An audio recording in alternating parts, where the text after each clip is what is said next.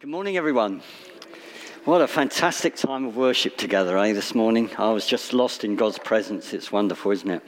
We really value testimony. I want to just kick off this morning with three testimonies that have happened recently. I saw Andy Johnson during the week, and they had a remembrance service last Sunday, and they had a fulfilled prophecy last Sunday.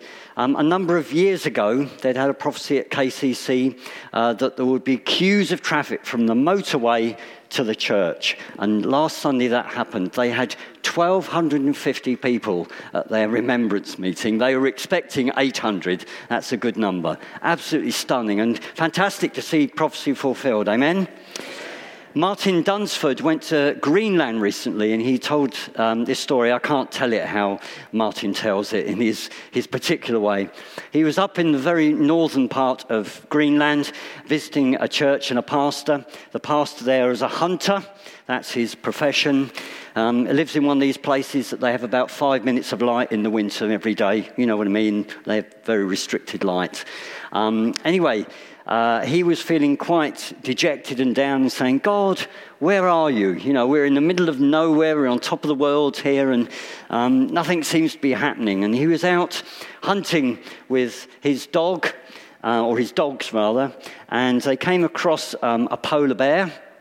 And this polar bear attacked one of his dogs and swiped it with its paw and damaged one of its eyes. And he took it back to the town. And the vet, or so-called vet, the person who sorts the animals out there, said, we can't save this eye, we have to cut it out. So they cut the dog's eye out. And he got up the next morning, this pastor, to feed his dogs. And this dog came running up to him. And he just cuddled him, and he could see two eyes. He had a new eye created. Why does God do that? I don't know, but it's a sign and a wonder, isn't it? I don't get a theology of praying for dogs out of that, but God does signs and wonders, all because he loves us. And he wanted to tell that pastor, he wanted to show that pastor that he's not forgotten, that he is with him. Andy Joyce and myself were in Bulgaria last week, and I was just about to preach, and I had one of those moments, oh dear, the start of my sermon's not right. And I was tussling, how should I start? How should I start? And I felt that I should tell Claire's story. Claire's not here this morning, is she? Claire was wonderfully saved recently, and she gave a most fantastic testimony in July. If you were there, you would have heard her testimony before we baptized her. And I told Claire's story in that meeting. And in the evening, Tetsy's mum said to me, I've met a friend this afternoon, and she said, what have you done today? She said, I went to church and I heard this story. And she told Claire's story. And she said, gosh, that's amazing. I think I must come to your church. God's doing stuff, isn't he, around the world. It's really wonderful. I had a great time in Bulgaria. Did you see the pictures up there? Last time. This actually is more than we saw last week, isn't it, Andy? Because they've got the steels up. This is what our money's gone to help build this church. Some fantastic pictures there. And the church was in great heart because they've had 2 people become Christians recently, and they've not seen anybody saved for quite a while. A young girl from their sheltered housing and a young man of 30 saved recently. So things were great. There was a buzz about the place, and we had a great time there last week. But I wanted to share those things with you before I kicked off and spoke to you this morning. We're finishing our series on Ephesians. So if you want to turn to Ephesians chapter 6, and we're reading the last part of that, Ephesians 6 and verses 10 to 20. I've entitled this message, On a War Footing, because God gave us a prophetic word, didn't he, at the beginning of the year about us being on a war footing as a church. So I've entitled this message as On a War Footing and Battle Ready in Christ. So Ephesians chapter 6 and verse 10. Finally, be strong in the Lord and in the strength of his might. Put on the whole armour of God, that you may be able to stand against the schemes of the devil. For we do not wrestle against flesh and blood, but against the rulers, against the authorities, against the cosmic powers over this present darkness, against the spiritual forces of evil in the heavenly realms. Therefore, take up the whole armor of God, that you may be able to withstand in the evil day, and having done all, to stand firm. Stand, therefore, having fastened on the belt of truth, and having put on the breastplate of righteousness, and the shoes for your feet, having put on the readiness given by the gospel of peace.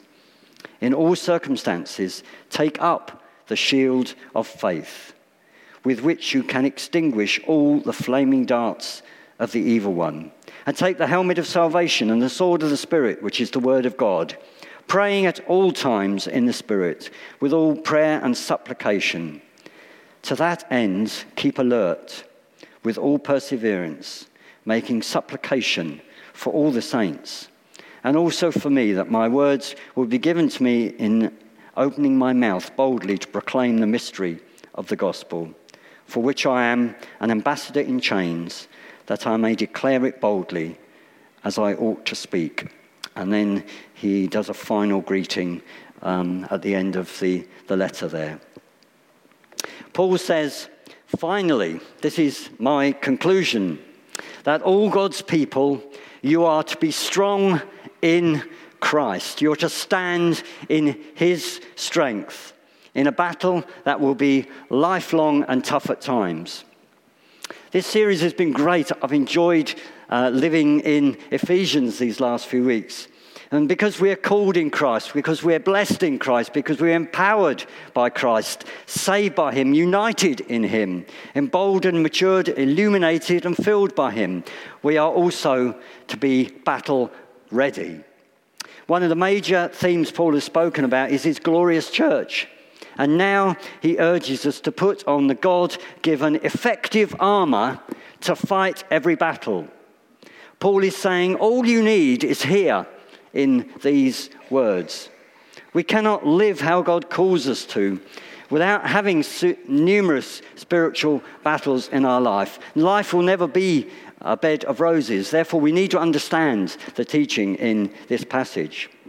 I think we can take a very individualistic view of this passage, me and my armour, but I actually think it's a letter for the whole church, and we're to stand, all of us, battle ready. That's what I think the picture is here. So I want to talk about three things this morning. The first thing is know your enemy. Before an army goes into battle, reconnaissance soldiers are sent out to investigate and find out what the enemy is like, what weapons they have, how strong they are, whether the enemy is exhausted or well rested, to find the weaknesses in the enemy. Today's armies use drones and satellite technology and probably other stuff that we don't know about to find out what the enemy's forces are like, all with the aim of knowing your enemy. Remember Moses, before entering the promised land, sent 12 spies to report on what the land was like and what the people were like. Verse 11 in this passage says that we are to stand. We are to stand against the evil schemes of the devil, of the crafty methods of the devil. Therefore, it's important that we know our enemy. 1 Peter 5 says, be sober-minded, be watchful. Your adversary, the devil, prowls around like a roaring lion, seeking someone to devour. An uncaged roaring lion on Streatham Wreck is a bit of a frightening picture, isn't it? And that's what the enemy is like. Therefore, never underestimate your enemy. However, we're not to be fearful of him, but to know his strategies. Have a healthy respect, but never underestimate the devil. Sometimes he roars, sometimes he's subtle, like a serpent. Paul tells us that we do not wrestle against flesh and blood, not against people, but against rulers, against authorities, against cosmic powers, against present darkness, He goes on, doesn't he? What does all this mean, all this language?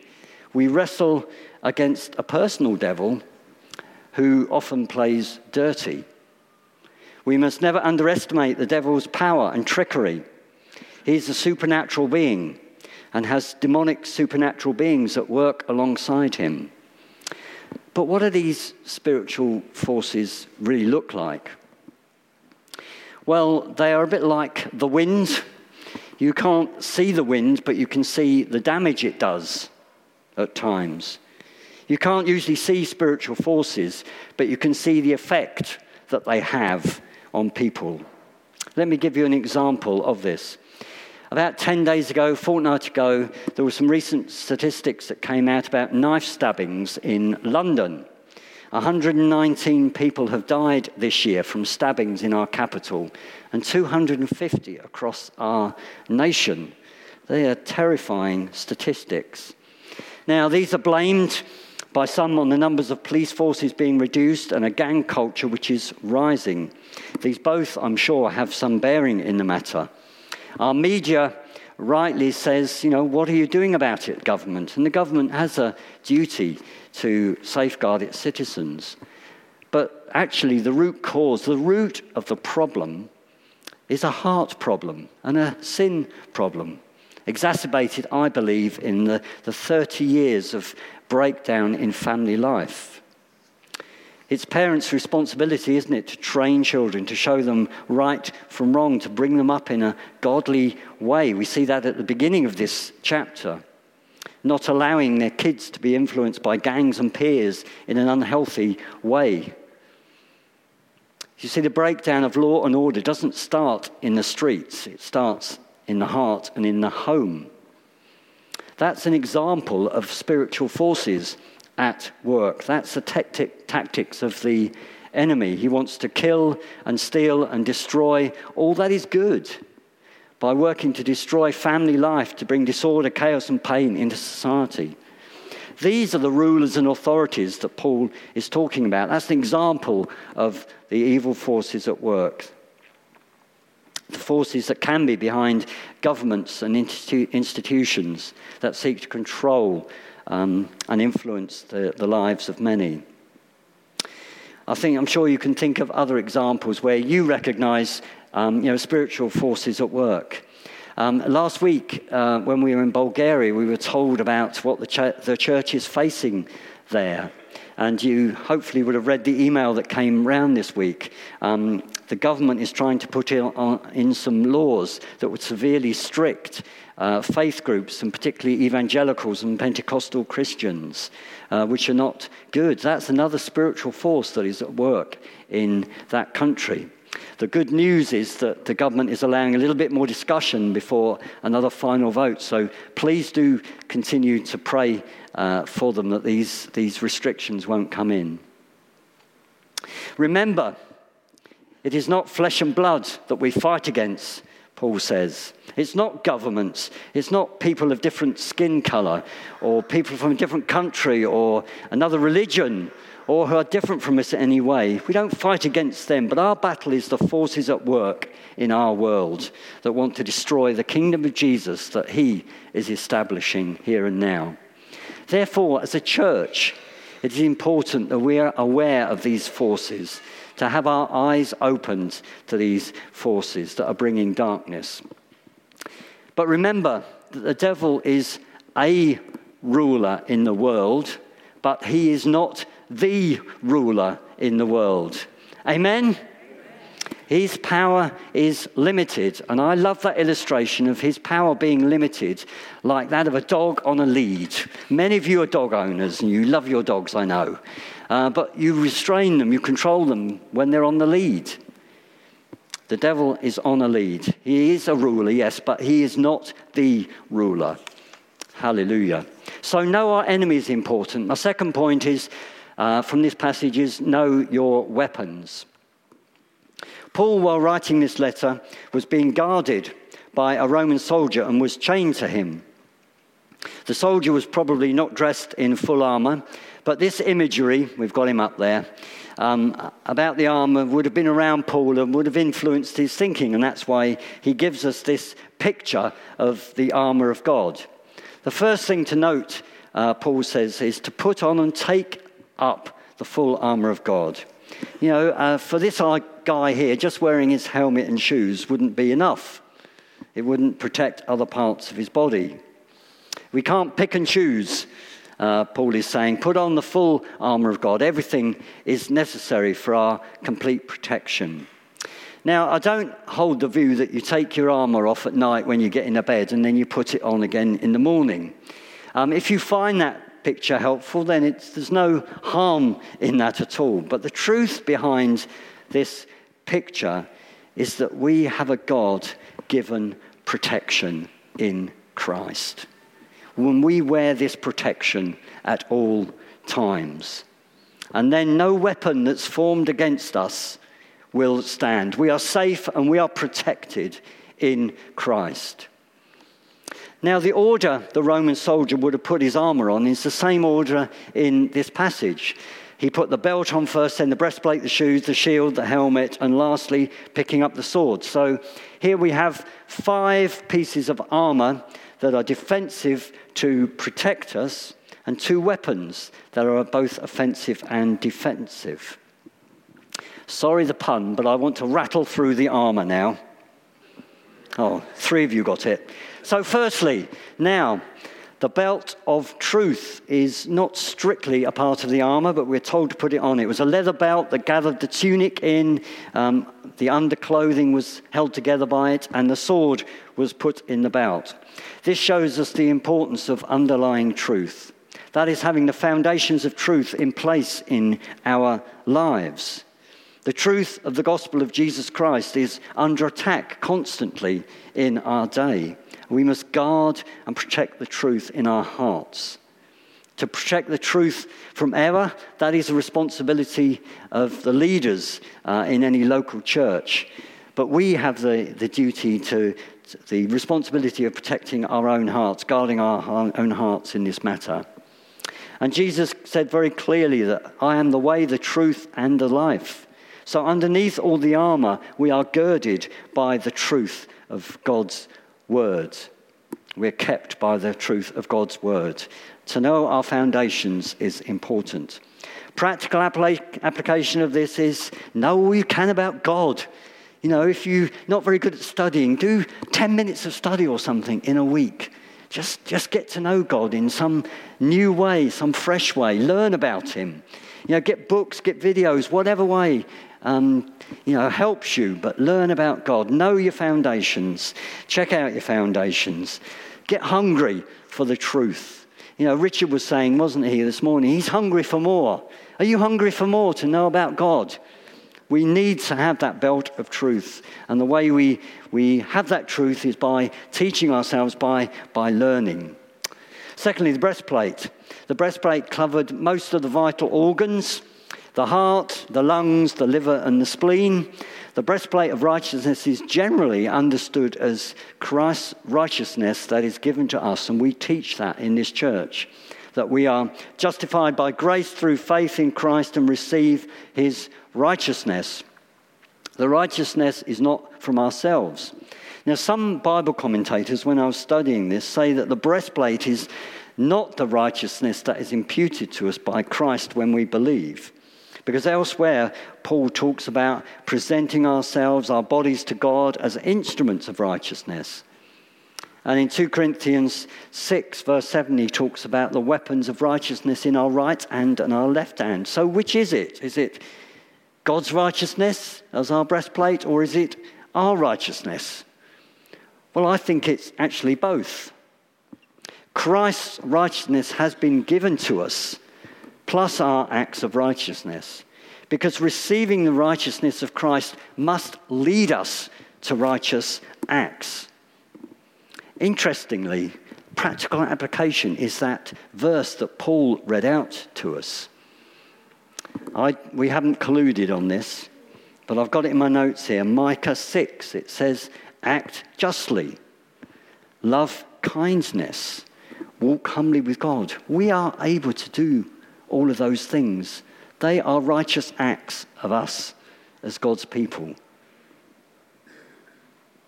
Act justly in those situations you come across in the week. Do the right thing.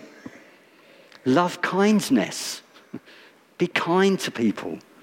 Walk humbly before God. Jesus said, didn't he, seek first the kingdom of God and his righteousness. This is living righteously. And this protects us, the righteousness of Christ.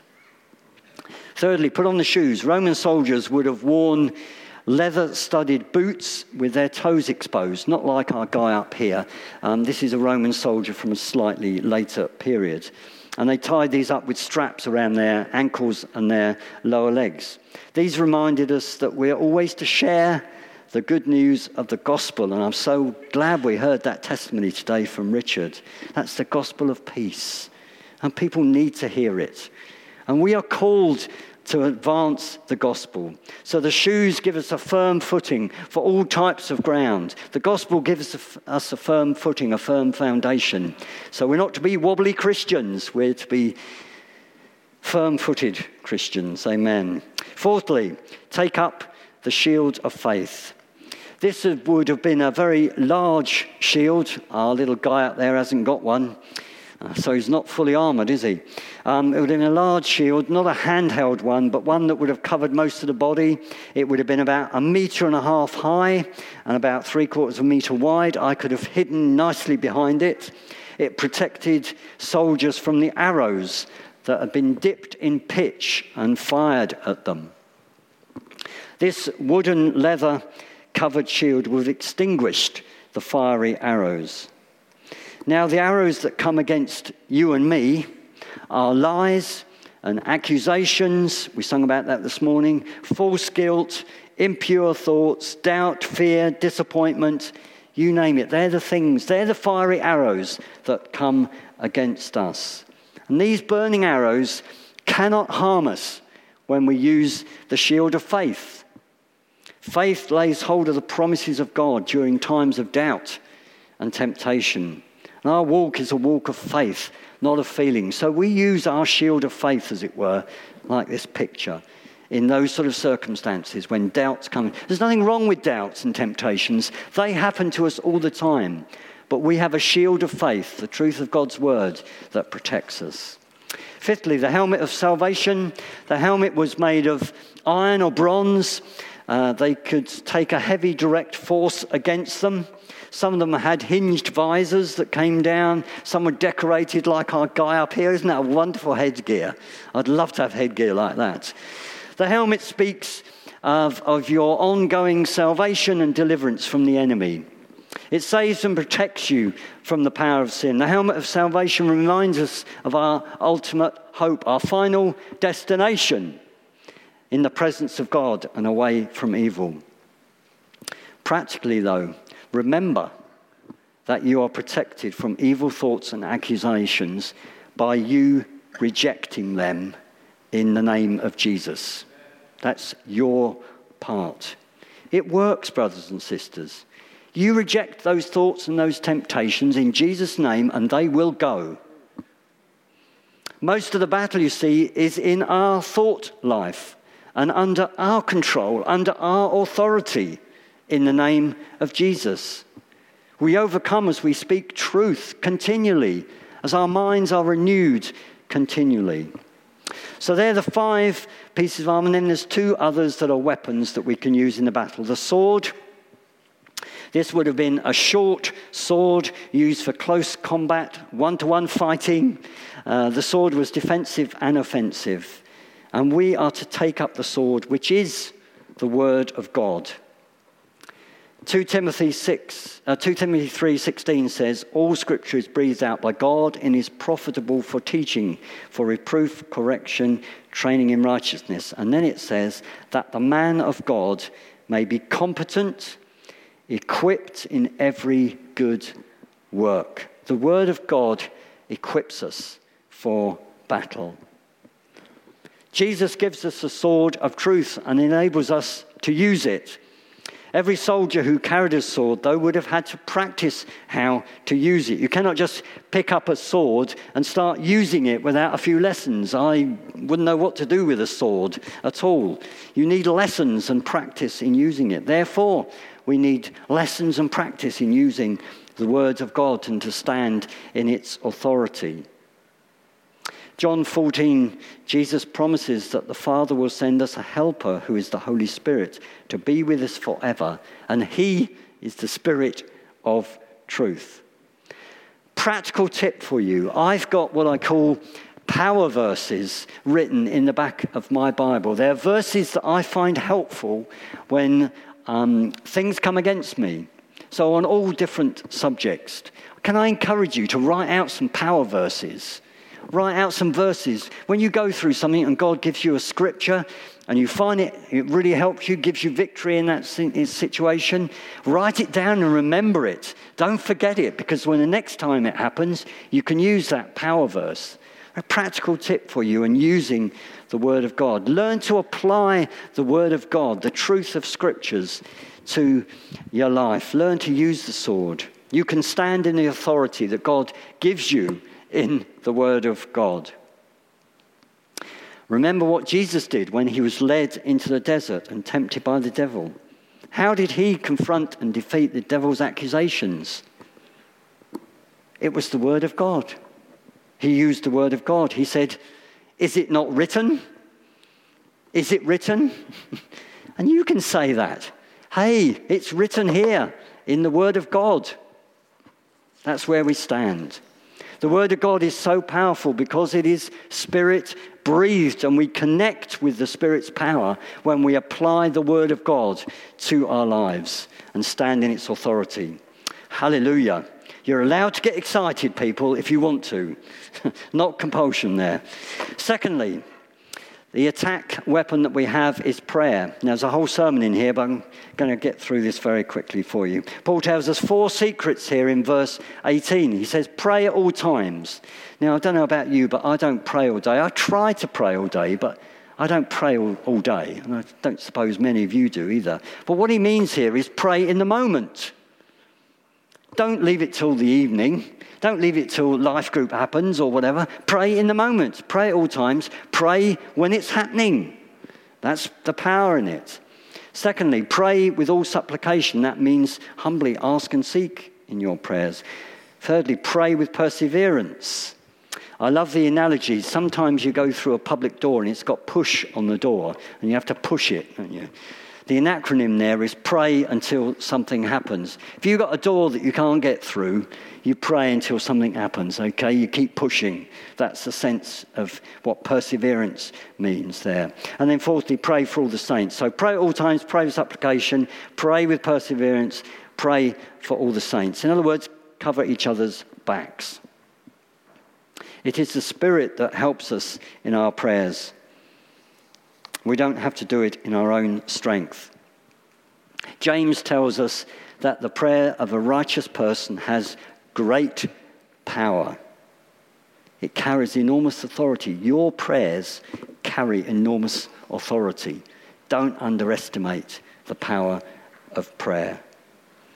Can I have the next slide up, please? And this is a slide of police in riot gear. I couldn't get a better picture than this. I found some, but this is police in riot gear. You can't really see it, but it's interesting. Our police on London streets, or any streets, have very similar gear to what a Roman soldier would have had. It covers exactly the same parts. They've got tiddly little shields there, haven't they?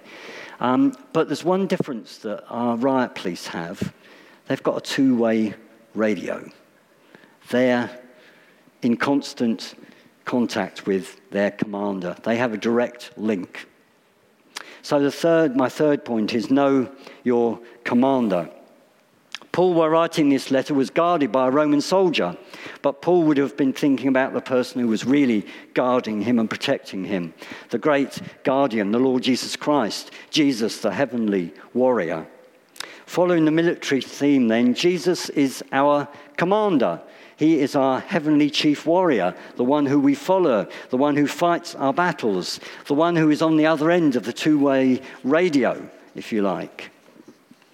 Verse 10 is the key verse in this passage, and it says, "Be strong in the Lord."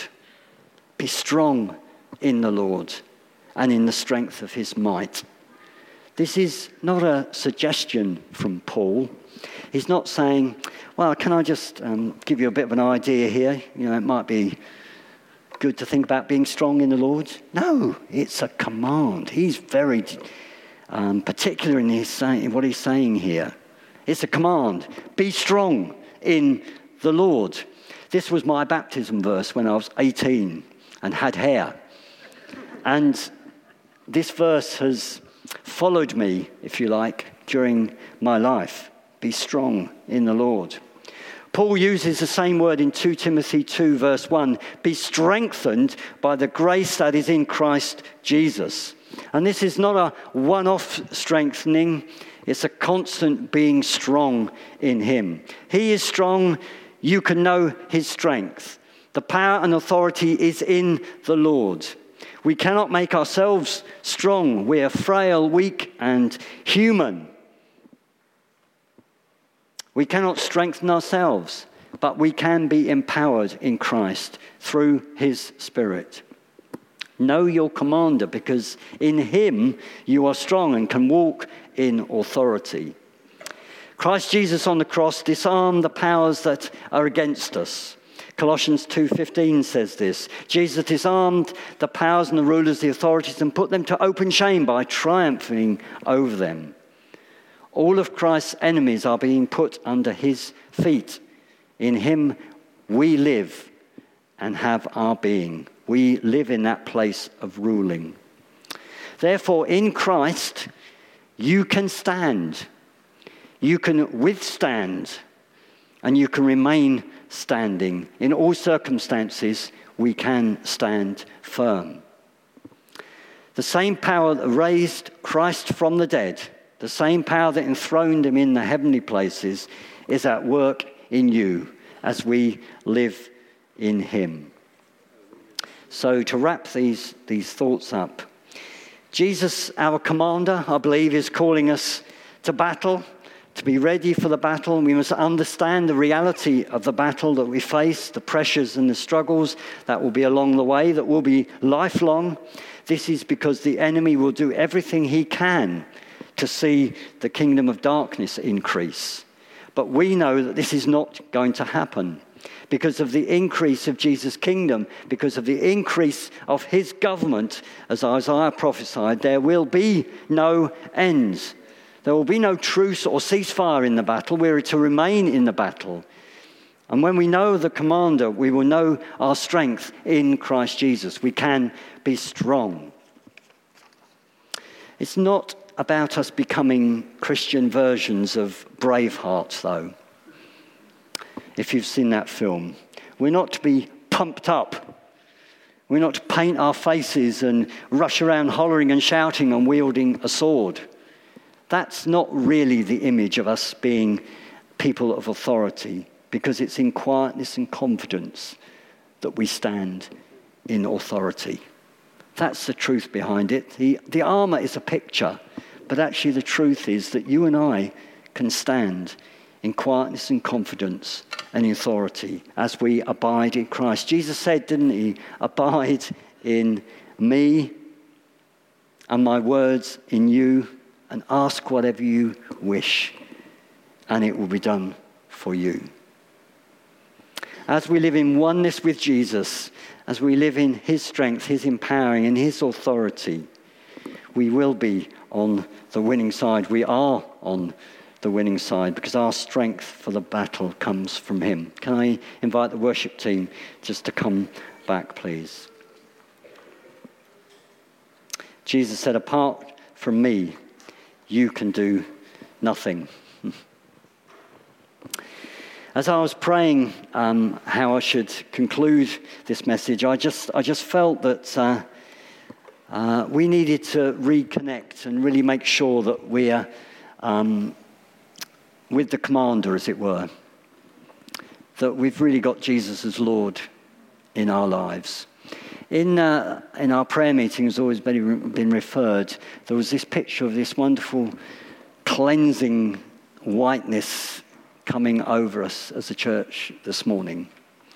And that's a beautiful picture of his clothing of us, if you like, in his armor, to use the language of Paul here. But I just want us to check out our hearts, just to make sure that Jesus really is Lord.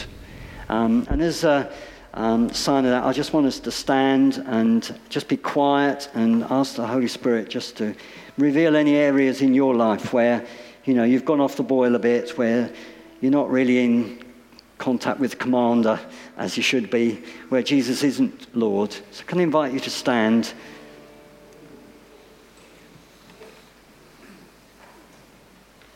Just check out your foundations. Is Jesus Lord in your family? Is Jesus Lord in your finances, in your work, in your career, your job? Is Jesus Lord over your health, your past, those hurts? Or maybe you're saying things, never, not me, I'm never going to do that. I'm never going to pray out loud, I'm never going to prophesy, I'm never going to go on the streets, I'm never going to do ... whatever it is. If Jesus is Lord, we should never have those I'm never going to do statements. Because Jesus isn't Lord if you're going to say no, Lord. So just check out your heart and just confess those things. Repent. I've done a bit of repenting this week, I can assure you, as I've prepared this.